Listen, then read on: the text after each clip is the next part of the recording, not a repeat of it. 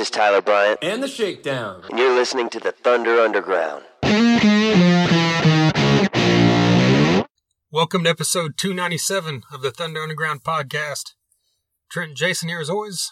And this week we've got a cool one because we've got Tyler Bryant joining us. If you don't know Tyler Bryant, first off, shame on you.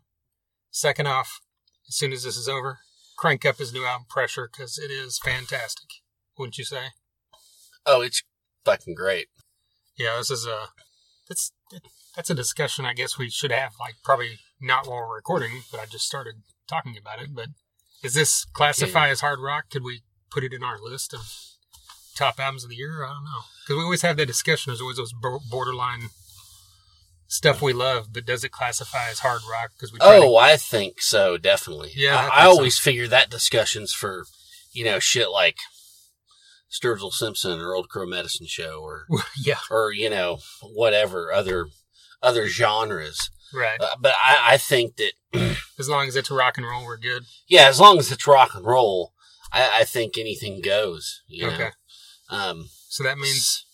So this would definitely be Tyler Bryant, Mitch Perry are going to end up on our list. Yeah. Hey, if that's what you think, if that's what I think, that's what it is. Yeah. But this is a great record. Pressure, the lead track is just fucking. I think it's one of the best things he's ever done. Wow. Live, they're something to see live. Tyler Bryant, Shakedown. So I mean, yeah, this is great. It's great that we got him on. This is awesome. Yeah. We'll be talking a little bit more about him here in a bit. We're going to play some music, talk about a couple other things, as always. But first, we got to let you know, we're sponsored by DEB Concerts, a promoter based in Tulsa, Oklahoma that brings a ton of great acts to the downtown Tulsa area at the IDL Ballroom and the BOK Center. They also book the Roadhouse stage at Rocklahoma. Coming up in December on the 12th, Lita Ford will be returning to the IDL Ballroom, playing an acoustic show with Patrick Kennison. So you get something a little different. You can check out there from Lita Ford. The show will be opened by Palandria, who will also be acoustic. And that show will also be hosted by Eddie Trunk.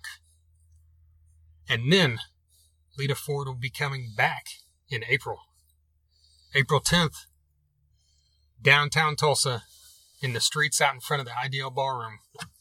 Queensryche, along with Lita Ford, Nita Strauss, and the Bullet Boys. So, I mentioned this on the last episode. You weren't with me. This is the first time we're sitting here together, so we hadn't really talked about this. What do you think of that lineup? It's a great lineup. That's definitely one that will draw that crowd and put butts in the streets. That's right. I hope it goes on. I hope it's safe enough to go on. Yeah. Time will tell. That's a strong bill during any time. That's right. Looking forward to checking that out. Nita Strauss, seeing her live would be really cool. Right, in her solo venture. I've heard her solo stuff, so this will be interesting to see her kind of branch out into this kind of thing. Yeah, so, and the Bullet Boys are back, all original members. So. Right. But yeah, all that coming up soon, so check out dbconcerts.com for ticket info and to be kept up to date on any other info coming from them. Sunset Tattoo is a tattoo shop in Tulsa, Midtown area. Their tattoos are done good and proper, is the slogan. They are state licensed, and most importantly, they are mother approved. They've got over 25 years of experience. You can check out all their work on their Facebook page, which is Sunset Tattoo Tulsa, and their Instagram is at Sunset Tattoo Tulsa. Jake and his crew do amazing work. Check out all those pictures and give them a call or shoot them a message so you can set up a time to have a consultation and check out what you want to have done from Sunset Tattoo. And of course, tell them Thunder Underground sent you. Med Farm is a dispensary located in Broken Arrow, Oklahoma, 24683 East Highway 51. They're right there off the highway. You can check out their entire selection at leafly.com. Their website is medfarmok.com. Check them out on their socials. MedFarm on Facebook, PHARM, and Instagram is at MedFarmOK. They're always running specials on there. They also always run the special that if you mention Thunder Underground, they'll give you 10% off your first order, which is very cool. And most importantly, They're cannabis with a cause because 30% of their proceeds are going to build no-kill animal shelters. So that's a huge reason for you to support these guys and get out here. You can also call ahead or text your order ahead and go right through their drive-thru and pick it up that way. So you're helping out animals and you're helping yourself save time. So get over there to Med Farm and tell them we sent you. Finally, we've got Hella Hot Sauce. Hot sauce company based out of the San Francisco Bay Area. They make small batch artisan hot sauces. You can check them all out on their website, HellaHotHotSauce.com.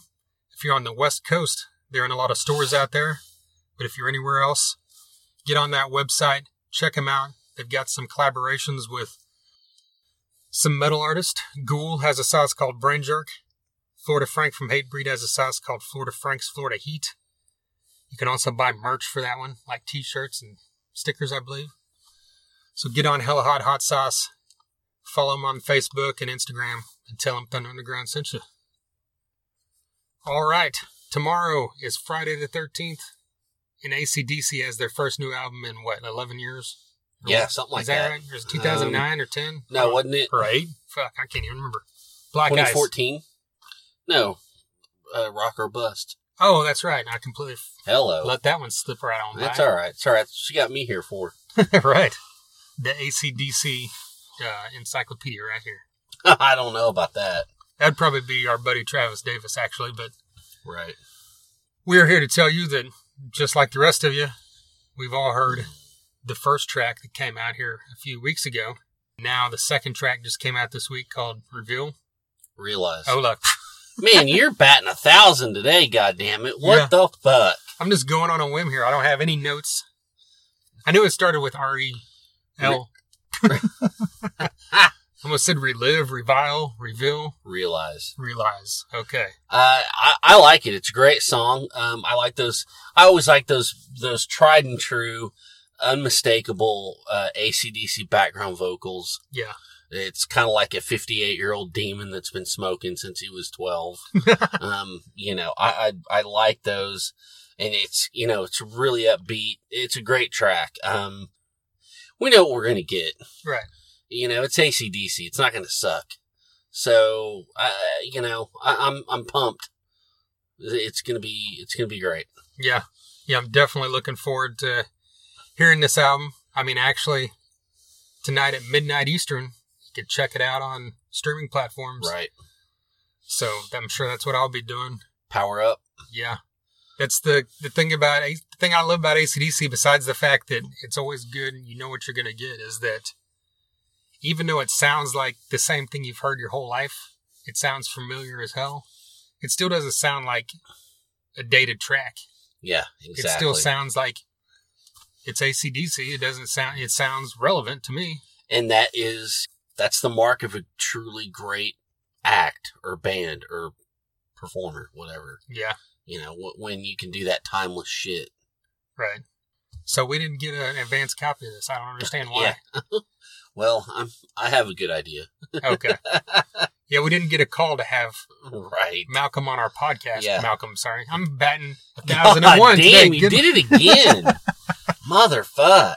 By the way, since I said Malcolm, they have said that most of these tracks were from riff ideas that he had, which is good, right? Yeah, that's great. That's great. So, and they've also stated that there's a ton more songs that they've got sitting around that they need to record. So maybe that means we'll have more AC/DC sooner than later.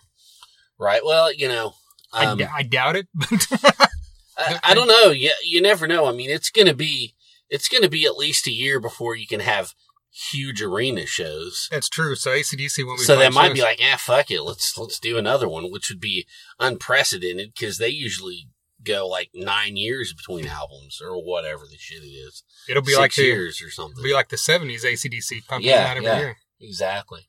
So that would be cool. Time will tell, I guess. All right, so let's play some music. Okay.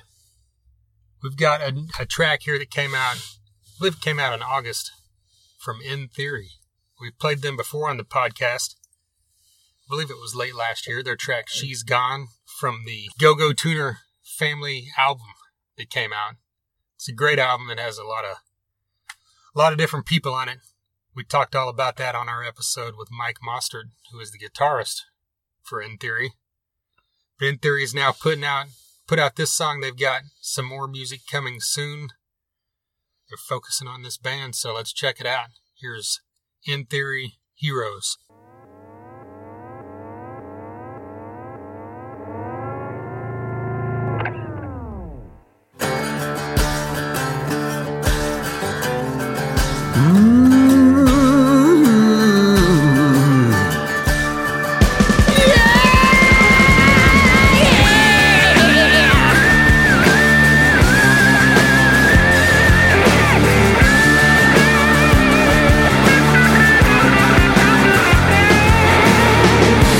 Just believe in me.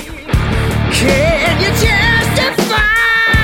World of trust and blame in my mind. Is it in my mind? I see, but am I blind? In my mind, I see, but am I blind?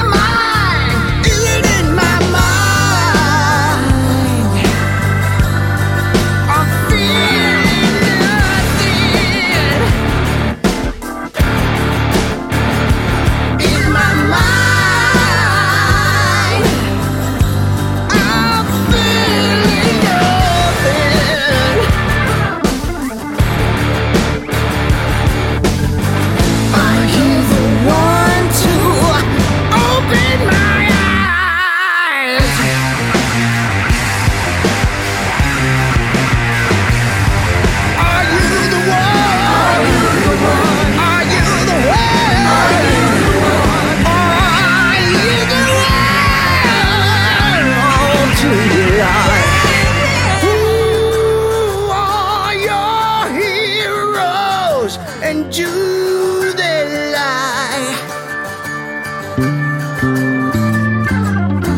Who are your heroes? Will we survive? Who are your heroes? And do they lie?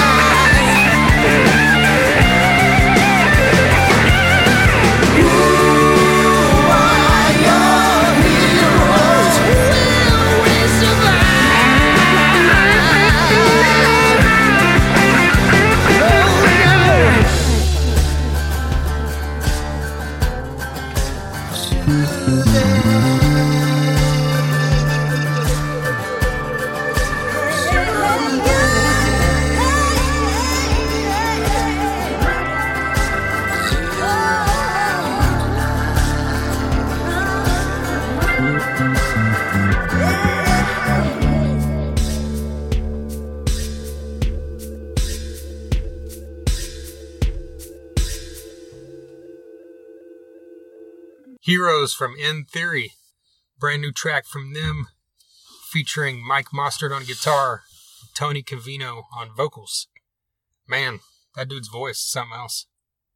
It's got a Glenn Hughes vibe going on there a lot of times, I think. And Glenn Hughes has been on this podcast, by the way. I love saying that anytime I can. Right. Yeah, this is a great song. It was kind of like blues prog in a way. Oh, that's a good way to put it. I don't know. It's like they've got this one theme, but they kind of do different things with it throughout the song in different kind of movements. Man, that's a great way to describe it. I didn't even think about that. So I just, that's kind of the thing that, Like, let's do the riff like this, and then let's do it like this. Let's have the same thing, but do it like this. I don't know. That's just me, first listen. Maybe I should listen to it again. But it was kind of interesting. Yeah, it's really cool. It was like a few different parts in one song, but they all meld together perfectly. Yeah, it's kind of off the same thing. I don't know. Right. I get what you're saying. But yeah, check out, like I said, Mike Mostert was on here earlier this year. I looked back at that actually, and we recorded it before the pandemic started, but it's actually the first episode we put out once the pandemic started. Nice. Anyway, it came out back in March, so check that one out. And speaking of that, Mike and Tony, the vocalist, will be on this podcast coming soon. Just recorded one earlier this week talking about this song and everything else they've got coming up. So be looking out for that one as well. But yeah, check out In Theory. Follow them on their socials. Check out this track and check out the Go-Go Tuner Family album. It has a couple In Theory tracks on there as well, along with a plethora of other great musicians. So yeah, check out In Theory and tell them Thunder Underground sent you. Right. All right, anything else floating through your mind you want to get off your chest before we talk about Tyler Bryant? Yeah, what do you think about I didn't read the whole story. I just saw the headline today about, when Ticketmaster kicks in shows again, they're going to require you to get tested or have, a vaccine or results or something. What do you think about that? I don't know. Like I'm not going to say who it is because I don't want, that doesn't matter. But, on Instagram, somebody from a band shared that and was like, fuck you, Ticketmaster. But at the same time, it doesn't matter what you believe or not, whether you look at this as a political situation or not. When it comes to, if you look at this in a litigious way, I get how Ticketmaster's doing that. Yeah. CYA, cover your ass. Right. There are some sue happy people out there. Yeah. Who don't want to do an honest day's work, would just rather get some money. Yeah. So I don't know. What do you think? That makes sense because my first instinct on anything like this was like... And this affects you because you work big shows and stuff. So I kind of wanted to see what you thought. Yeah, this is a discussion I've had kind of in somewhat detail with our friend Tommy. Right. Because, he's way more involved with that than I am. But I'd mentioned at one point, you could just have people sign a waiver. He's the person that mentioned that would not fly as far as the law goes.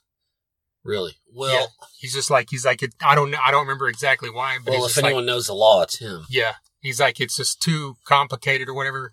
And so that's probably why Ticketmaster's doing something like that instead. Yeah. And my first instinct when I saw that headline was kind of what you said. It's going to piss off more people than people that even, I'm not talking about politically. It's just going to it's just going to convolute shit, which is already going to happen anyway. Right. But and you've heard I've heard other things about festivals, we're going to have check people every day and all this stuff. I'm like, there's no way you can logistically do that in a timely manner and have it be up to date and accurate. Right. Can't have people stand in a line and do rapid tests or whatever and to get in line, or show up with a piece of paper that says, I got a test, last week. That doesn't mean shit. Yeah, because on top of running the risk of being liable, well, what if, you could get a lot more people sick? Yeah. So I don't know. I don't know what the answer is on that. I think that, just like everything else that's going on, you see several major bands like Metallica just now pushed back their shows in December, which everybody knew wasn't going to happen. Yeah, the South America. Yeah. But stuff like that where you see bands having to keep rescheduling dates so they have them on the books. Mm-hmm. I think this type of thing is going to be ever evolving up until the point that it's actually okay, we can do a festival or we can do an arena show or whatever. October of 2021 or January of 2022, whenever. I think we won't know until we get closer to that, really how they're going to have to handle shit. Right. I just, this is my opinion. Doesn't mean shit. This is just me. I just wish, it seems like people are just really hoping, so they just kind of will it to be, and we're going to book this and this and this. It's like, you know what? Unless there's a 2022 after it, just stand down. Just don't even worry about it. But I think it's like a necessity. I see, and that's not. I know there's money Like you involved. There's jobs. I get it. But I mean, it's a necessity and a fact of like, say the Megadeth Lamb of God tour. It's like we got to book these dates just so we have that date in case we can do it. Yeah. Then if it comes next spring and it's looking like, oh, okay, this isn't going to happen, then it's like, okay, let's rebook it for 2022. But I think it's just like an ongoing thing. Yeah, I get that. You're probably right. They just have to have it there just so like people aren't scrambling next year. Yeah. To grab up a date if it's possible to do a show, on a big scale at least. So I don't know. Just like all this other crap, we'll find out. I think by next spring we'll know pretty well like what's going to happen at least through the summer. Yeah, probably even into the fall. And see, and that's the thing is like we're having a conversation like this, and there's nothing we can do to end this conversation on like a sharp point. Right. It's just there like, really is. We stop talking. Okay. We just have to stop. Okay. Well, Tyler Bryant. You don't know because this shit is so crazy and it's ever changing. We really don't know what the fuck's going to happen. Yeah. And you can't put a period on any of it. Yeah. So it's just, we're living through some history, man. We are. That's right. Like it or not. Like people you're on have this joked side about or that side. We are living through some history. Like some people have joked about it. I don't even think it's a joke. It's truth. It's like 20 years from now, 30 years from now, kids in a school will have a history book that has full chapters dedicated to sections of just this year. Yeah. Oh, yeah. Or the 2020, 21, that era of time, Yeah, it'll be like, it'll be a unit. Remember in elementary school, we used to have units? Yeah. Like the dinosaur unit? Yeah. Or, the Constitution unit? Yeah. They're going to have the 2020 unit. Right. It like lasts all week. Yeah, the day one's going to be about the pandemic. Day two's going to be about politics. Day three's going to be about murder hornets. I don't know. Yeah, exactly. Today we're going to talk about the fucking giant Cheeto man with the fucking crazy hair. And then tomorrow we're going to talk about the sleepy guy with the fucking plastic surgery that ran against him. I mean, it's fucking crazy. Yeah. But that is probably going to be a thing, yes. Yeah. I got a transition for you. Okay. The last festival that I worked was Exit 111 in Tennessee. And Tyler Bryant and Shakedown was there. Man. And I saw him. Okay. So you've seen him more than me. I've only seen him at the Seven Dust and Clutch show. We saw him at Rocklahoma, right? On the side stage? No, that was the day. It was all fucked. It was all so far back and forth. Oh, okay. So yeah, I guess I have seen him more than you. Yeah, I missed him that time. Okay. But we both saw him at the Seven Dust Clutch tour. Yes. They were opening that. And that's actually one of the things that we talk about here in this interview. Just such a fantastic bill because, Clutch has always been great about mixing it up with the people they tour with. Which everybody should. Yeah, but it's like when you see that kind of like listed out, it's like, it looks a little like, wow, that's kind of odd. But when you hear it, it's not because Tyler Bryant and Shakedown, they're like blues rock power. Yeah. And when they bring it live, it's even heavier than what you're hearing on record just because of the power of these guys live. He even mentions in here that, Seven Dust, they played the Grass Pop Metal Festival. I didn't even know that until he mentioned that in this interview. Yeah, I didn't know that. And holy shit. But just think about the versatility of this band. They went on tour with, like those two bands. They went on tour, or they opened several shows for Guns N' Roses. Yeah. Then they went on tour with Blackstone Cherry. Yeah. They went on tour with Blackberry Smoke. Yeah. This band can go on tour with anybody. And that's the thing. And, I hate to deviate from this band right now, but it's the same thing we said about Blackstone Cherry a couple weeks ago. Yeah. Yeah, but it's the same thing where, like, back in the day when Soundgarden, Pantera, and Skid Row toured together. Yeah. Or, when Lynyrd Skynyrd and Black Sabbath would tour together. Yeah. Or as recent... Motley Crue, Typo Negative, King's X. Yeah, exactly. A good point. And I didn't think about that one. Good one. And also, it was recently, even though it was canceled, Metallica with Greta Van Fleet. Yeah. Say what you want. That's crazy. And that's kind of I think that's what needs to happen. I hope to see more of that because I think that would kind of help out, rock in general. In Clutch, Seven Dust and Tyler Bryant and the Shakedown was one of those bills. It was like, this is what I'm fucking talking about. Yeah. And like we talked about right off the top here, the album Pressure came out last month, and it's fantastic. I mean, it's like from beginning to end. I mean, it spans everything. The hard rock bluesy stuff to the soulful stuff to the rootsy stuff. Yeah, it's great. Yeah, they got this stuff down pat. Yes, they do. So check out Pressure if you have not yet. I guess let's just get into it. Here's Tyler Bryant of Tyler Bryant and the Shakedown.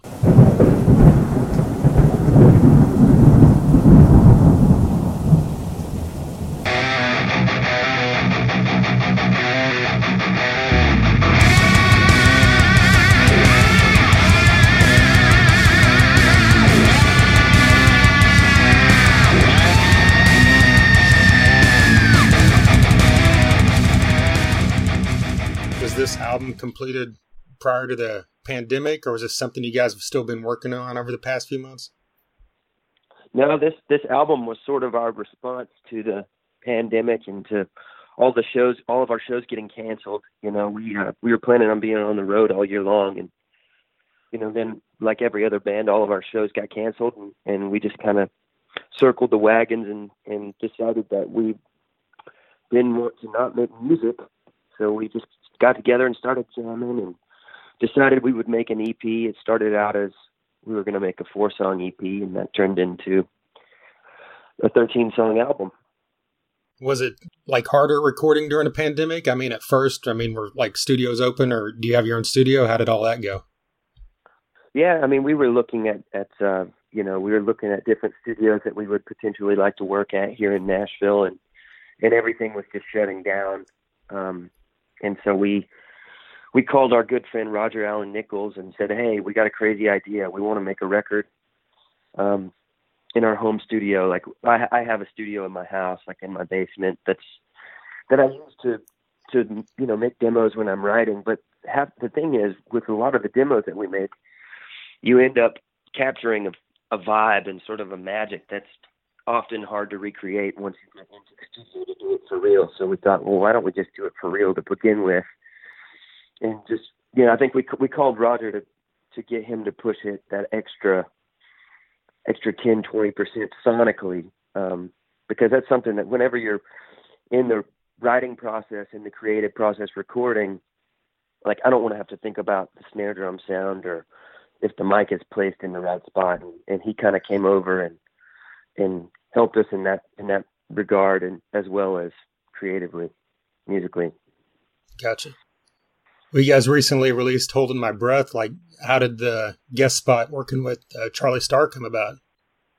Oh man, well, we toured with Blackberry Smoke. Charlie's just a great friend of mine, and he's one of my favorite singers of all time. And whenever we started talking about having a high harmony on that song, and he came to my mind immediately. I thought, it would be so sick to have him singing that. Just from like a fan's perspective, like me being a fan of him, I was like, it would be just awesome to have him singing on one of our songs. Yeah. Did you have the song ready to go when you asked him to do it, or was he involved in the writing or anything? Yeah. No, he wasn't involved in the writing of the song. Actually, I had the song, we already had it mixed whenever I kind of had the idea. So we were getting near the end of the process. Like we were in the mix phase. I asked him if he would sing on it, and I sent him the song, and I didn't hear back from him for a second. And then we actually went and we finished the mixes, got the record mastered, and then I sent Charlie the masters, and he said, "Hey, do you still want me to sing on that song?" And I was like, "Yeah." So we had it remastered with his vocal. Nice. Now that we've heard that song and we've heard Crazy Days, what else could fans expect on this album that's like maybe a progression from the previous albums? Oh man, I think sonically this record is it's very true to what the Shakedown sounds like if you were to come hear us live. There's a song Hitchhiker that we wrote in the studio that we pretty much just made up on the spot and played it down twice, and we tracked it live, and to me it kind of it just shows that raw sort of visceral energy that the band has whenever we're playing live. And I think that's often lost in the studio with bands like us. It's just hard to capture it, when you're not feeding off of the energy of people. And I think we've been just kind of imagining that exchange even more since we kind of can't have it at all. Right. So there's definitely some really raw live feeling moments on the record, as well as some intimate moments in a song like The Old Me, for example, or Misery or Loner. We're just trying to stretch out and push our own boundaries a little. Well, you mentioned that this album wasn't technically planned pre-pandemic. So you guys will basically have 3 full-length albums out in the past 3 years once this is out, during a time when a lot of bands are kind of leaning towards either less output or singles or EPs, like kind of talk about having so much content come out here in the past few years. Yeah, I like albums. Some of my favorite songs are the deep cuts on albums, not the singles. Like if I'm thinking about like Wildflowers by Tom Petty, I'm thinking about Crawling Back to You. Yeah. It's I like the track 7s, I like the track 8s, and I think that oftentimes the music industry doesn't give the audience enough credit. I think people have more of an attention span than the industry thinks sometimes. I mean, I get it that we're living in a singles world and a world where people can cherry pick songs on Spotify or iTunes, but I think that this band has always been about doing it grassroots, and we've spent so much time just building an audience that's there for us, not because of any other reason. They're there because they know that they're going to get a full-on rock show, and I think we tried to deliver that in the albums, and I think this record is. I think that we succeeded with this one. We know that Graham comes from rock royalty bloodline. Talk about what Graham and Caleb bring to the Shakedown that makes it the Shakedown. Yeah, well, I mean, Graham just has a way of playing that is he's just packed with attitude. Like I could play the same exact chords as Graham, and it would sound completely different because when he attacks the strings, he attacks it with everything he's got, and I love that about his playing. So yeah, I can make a demo at home by myself and it sound cool and it get the point across. Like for example, I did that with that song Crazy Days. I had Caleb left his drum kit over here. I played a little drum groove. I played the bass line and tracked a few guitar parts, and then you hear the Shakedown version and you go, oh yeah, that's why it's Tyler Bryant and the Shakedown. Because those guys bring so much. Caleb and our brothers. He knows what I'm going to do before I even know what I'm going to do half the time. So that's how we're able to get these 1 or 2 take recordings where, for example, that song Coastin', the end of the record, Caleb had never heard that before. We'd never played it before. He was in a different room, couldn't see me, and we played it down once. And that's the record version. And that's the record ends with me going, nice work, Seacross. Because I was just like, you got to be kidding me. He just nailed that. So it's, that's just from being on the road for year after year, spending so much time together. Yeah, man, I'm lucky to play with those guys. Most recent time I saw you guys live was on the Clutch 7 Dust tour, and I thought that was an amazing lineup of, diverse styles overall. Like, how did crowds react to you guys since you were, a little more blues based than the other 2 bands are? Yeah, I mean, it was awesome. I think, Clutch tends to lean a little bit more bluesy than 7 Dust, but all in all, I think that the fans were really cool and receptive, and I do like that rock and roll is so diverse, and that was what was so appealing about that tour to us. Was we were going, when have we ever played for a lot of 7 Dust fans? We haven't done a lot of touring with, bands that play that more like modern mainstream rock. So we thought it would be kind of cool. And Clutch is one of our favorite bands. So I think it went pretty well. With everything going on this year specifically, how important do you feel new music is during a time like this? Oh man. Well, I mean, I get why certain bands are withholding, from releasing albums and releasing new music, because you can't go out and tour the music. It's going to be a lot harder to promote stuff. But as a fan of music, I've found myself like desperately searching for things to keep me inspired, to keep me positive, to keep me rocking. And that's sort of what this album was for us. It was just our way to keep going and to stay positive. And, I hope that this record is able to do that for our audience, but I do think it's important.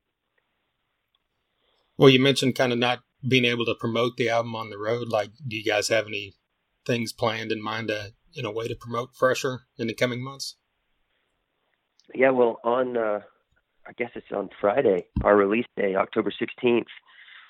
We're doing an album release show. We've pre-recorded the show, but we essentially had to build a venue where we rented lights, brought out all the sound equipment, recorded the show, hired a camera crew, and put together a full-on concert, as best as we could. And so it'll be hosted on our website, and there will be a live chat where the band will be in there interacting with fans all over the world. That's the cool thing about it is, you can do one show and it's not just for the people of Lexington, Kentucky, or Nashville, Tennessee, or Paris, France.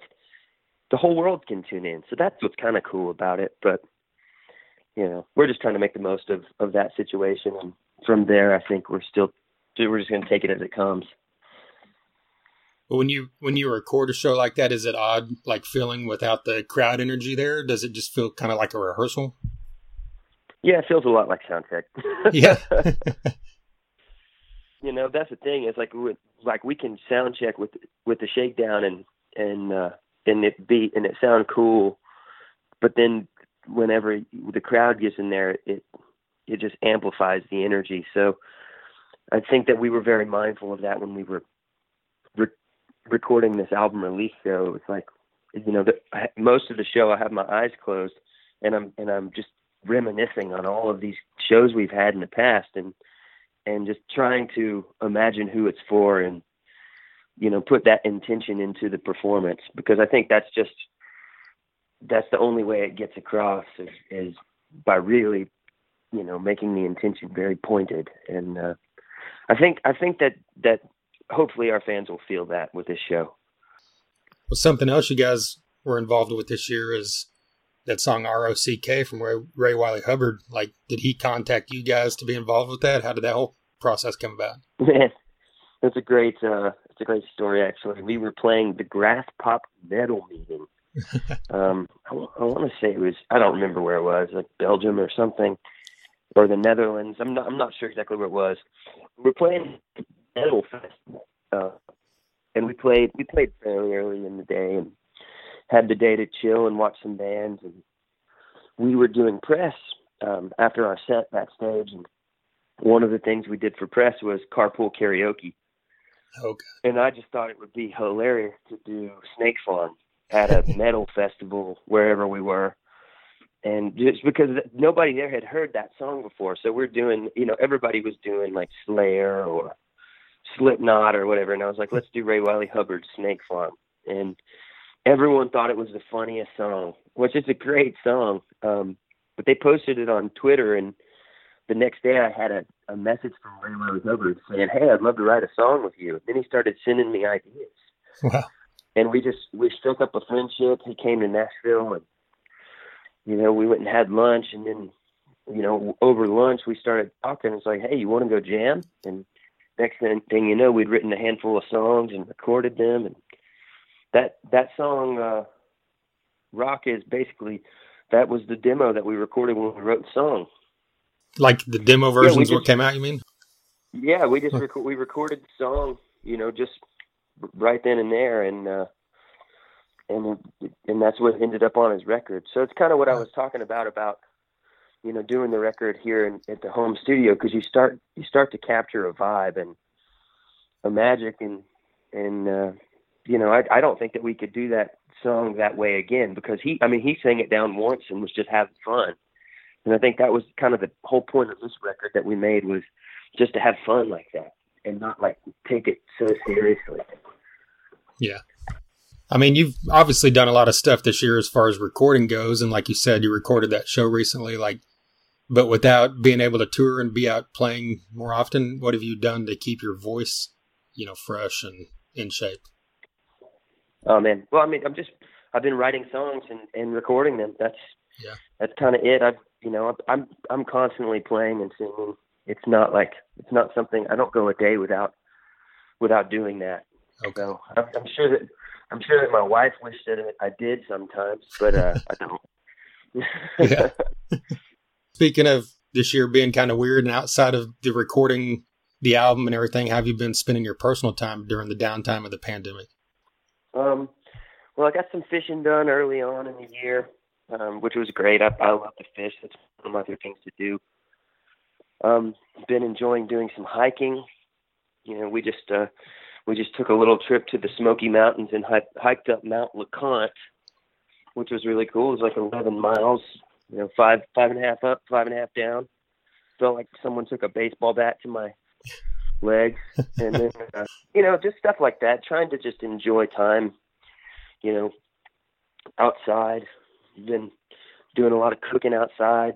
Just, I've been building out my home studio, and I've been producing and engineering this gospel album for an artist named Frankie Ballard, which has, been very fun and creatively rewarding as well. I got to engineer a record for my wife's band Larkin Poe, which, whenever you're engineering a record, it's a lot different than when you're playing on a record, because then I'm focused more on the nerdy sonic elements, which is very fun, and I totally love it. So, is that something you've been involved with for a while, or is that more recent? I've done it for the Shakedown a lot, but recently I've started doing it with other artists. The Ray Wiley Hubbard thing was something, I think that was sort of an eye opener for me, where I heard the song on his record and I was like, man, that was just something that we made. And I think that there's this idea that you kind of have, or a lot of artists have, that's, we have to go into a really nice studio and spend all of our money to do something. When the truth is, you just have to have the drive and the willpower, and then you can do it.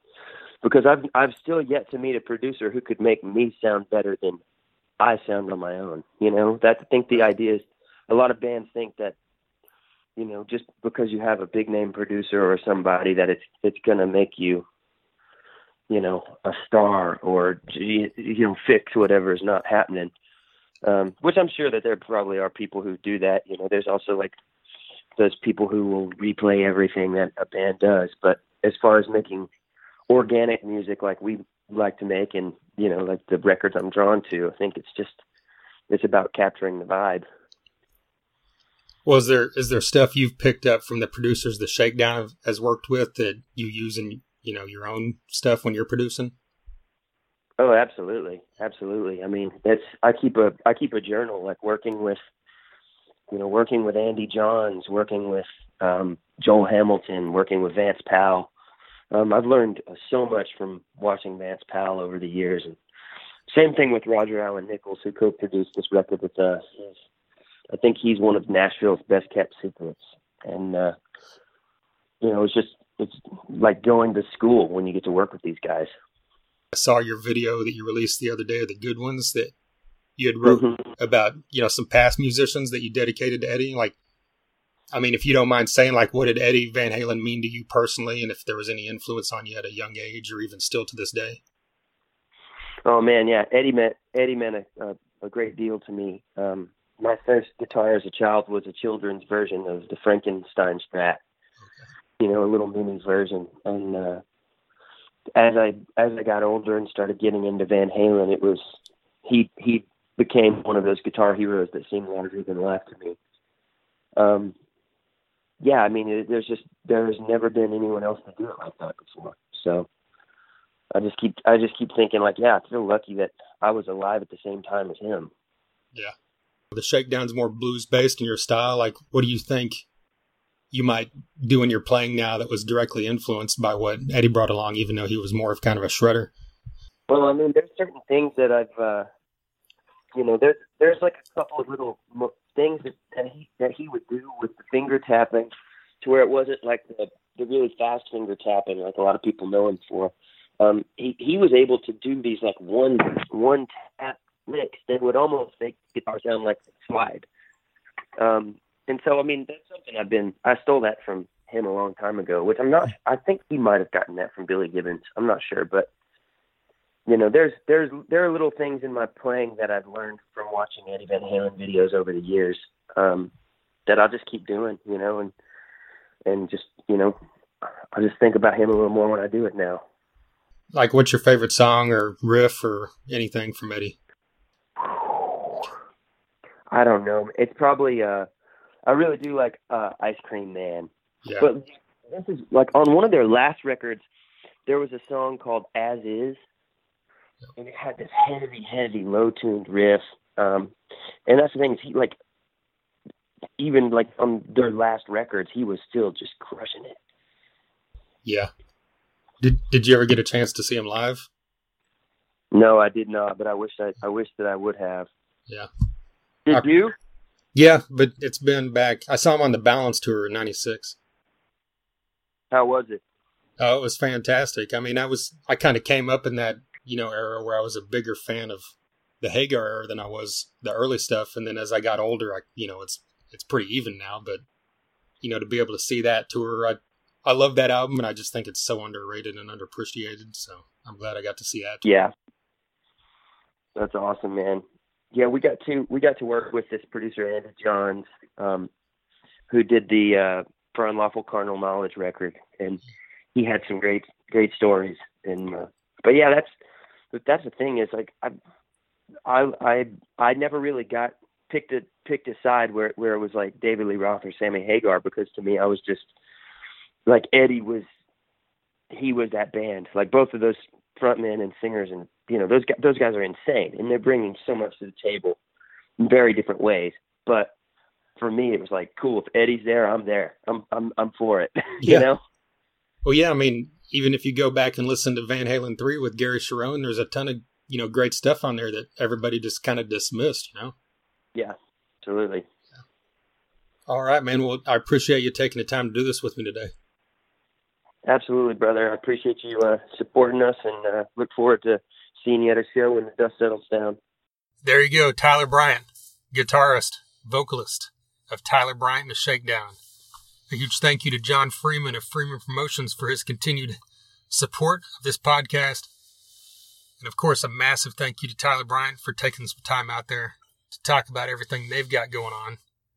And it's pretty cool to hear so many bands of like, oh, we had this album done before the pandemic, or the pandemic slowed us down. Where Tyler Bryant and Shakedown, he said, we made this album because of the pandemic, because we weren't on tour. Right. And, that's kind of what you thought more bands would do, but it's like, how studios are. It's hard to make that happen when things are closed down. But so these guys now have 3 albums in the last 4 years.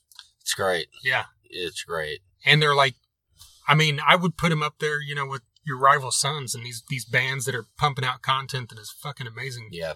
That more people need to get on board with. I mean, I know that this isn't the type of music that's ever going to be running up the charts because people suck and they're stupid and they don't like good music. Right. Sorry, that's the real hard fact. Well, yeah, I mean, because on a grand scale, that's always been that way. Yeah. Yeah.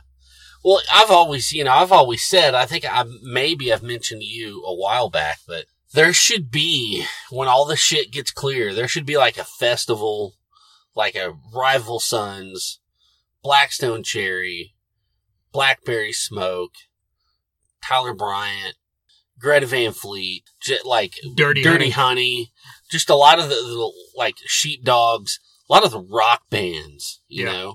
Not Damon the Johnson metal. and the Get Ready. Damon John, perfect. Yeah. And just have like, a rolling festival of like the good fucking rock and roll, the whiskey soaked, no fucking industrial intros or 8-string guitars, you know, Fender Strats, Gibson Les Pauls, Telecaster, fucking rock and roll.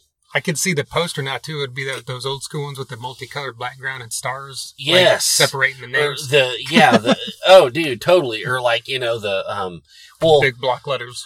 That fucking Blackstone Cherry Tyler Bryant exactly tour poster. Yeah, that's had what I'm thinking of. Multicolors. It looked like it was that. I mean, that's what we need. That's what needs to fucking happen. Yeah. You know, throw Joyce Wolf on there. There you go. I mean, fuck. Come on. That needs to happen. Yeah. And hey, speaking of those bands, Joyous Wolf, Nick, the singer, has been on this podcast. Been on the show. Damon Johnson has been on this podcast 4 times. 4 times. Tyler Bryant has technically been on here now twice, even though the first time was a little bit of what you just heard. But our episode from a couple weeks ago, or probably 3 weeks ago now, episode 292, was an Eddie Van Halen tribute. Mm-hmm. We had 14 guests on it, Tyler Bryant being one of them. So check that out. It's also got members of Tesla and Slaughter and Helmet and a long list of guys that joined us on that, which is very cool. So dig back through everything. We've had on, guys from both the bands we talked about, Tyler Bryant touring with earlier, Clutch and Seven Dust. We've had on guys from Kiss, Guns N' Roses, Avatar, Megadeth, Testament, Warrant, Sons of Texas, Junkyard, Great White.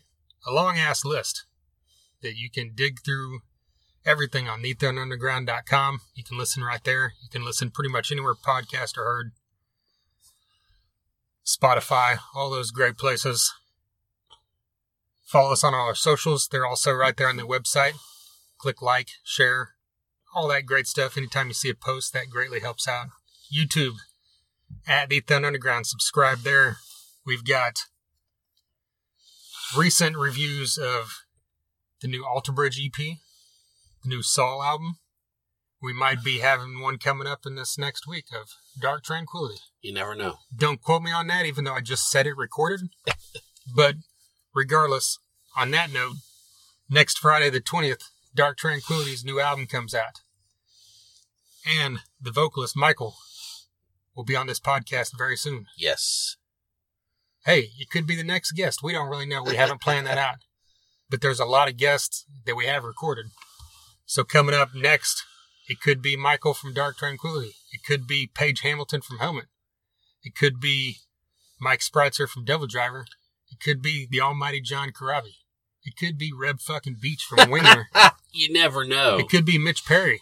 It could be Eric Bass. Goddamn. It could be Mike Mostert and Tony Cavino of In Theory. It could be... I think there's one more I'm missing. Well, I don't know. I mean, I know it could be Severmind, which you can cut that out if you want. No, I said... But we know that's going to happen. Yeah, I'm talking about next week, because Severmind has to be 2 more episodes. There has to be 2 more episodes before we get to... There's some placing, some strategery, is... Yes. W would say. But what we can say, guaranteed, 3 episodes from now, episode 300, Severmind will be back on this podcast. Of course. So be looking for that one as well. Got anything else fantastic to say? I'm good. I said all kinds of fantastic shit. That's right. All right. Join us next week when we have one of those plethora of people we just mentioned. Once again, huge thank you to Freeman Promotions, Tyler Bryant, Med Farm, Sunset Tattoo, Hell Hot Hot Sauce, and DEB Concerts. And until next time. Thunder Underground, y'all.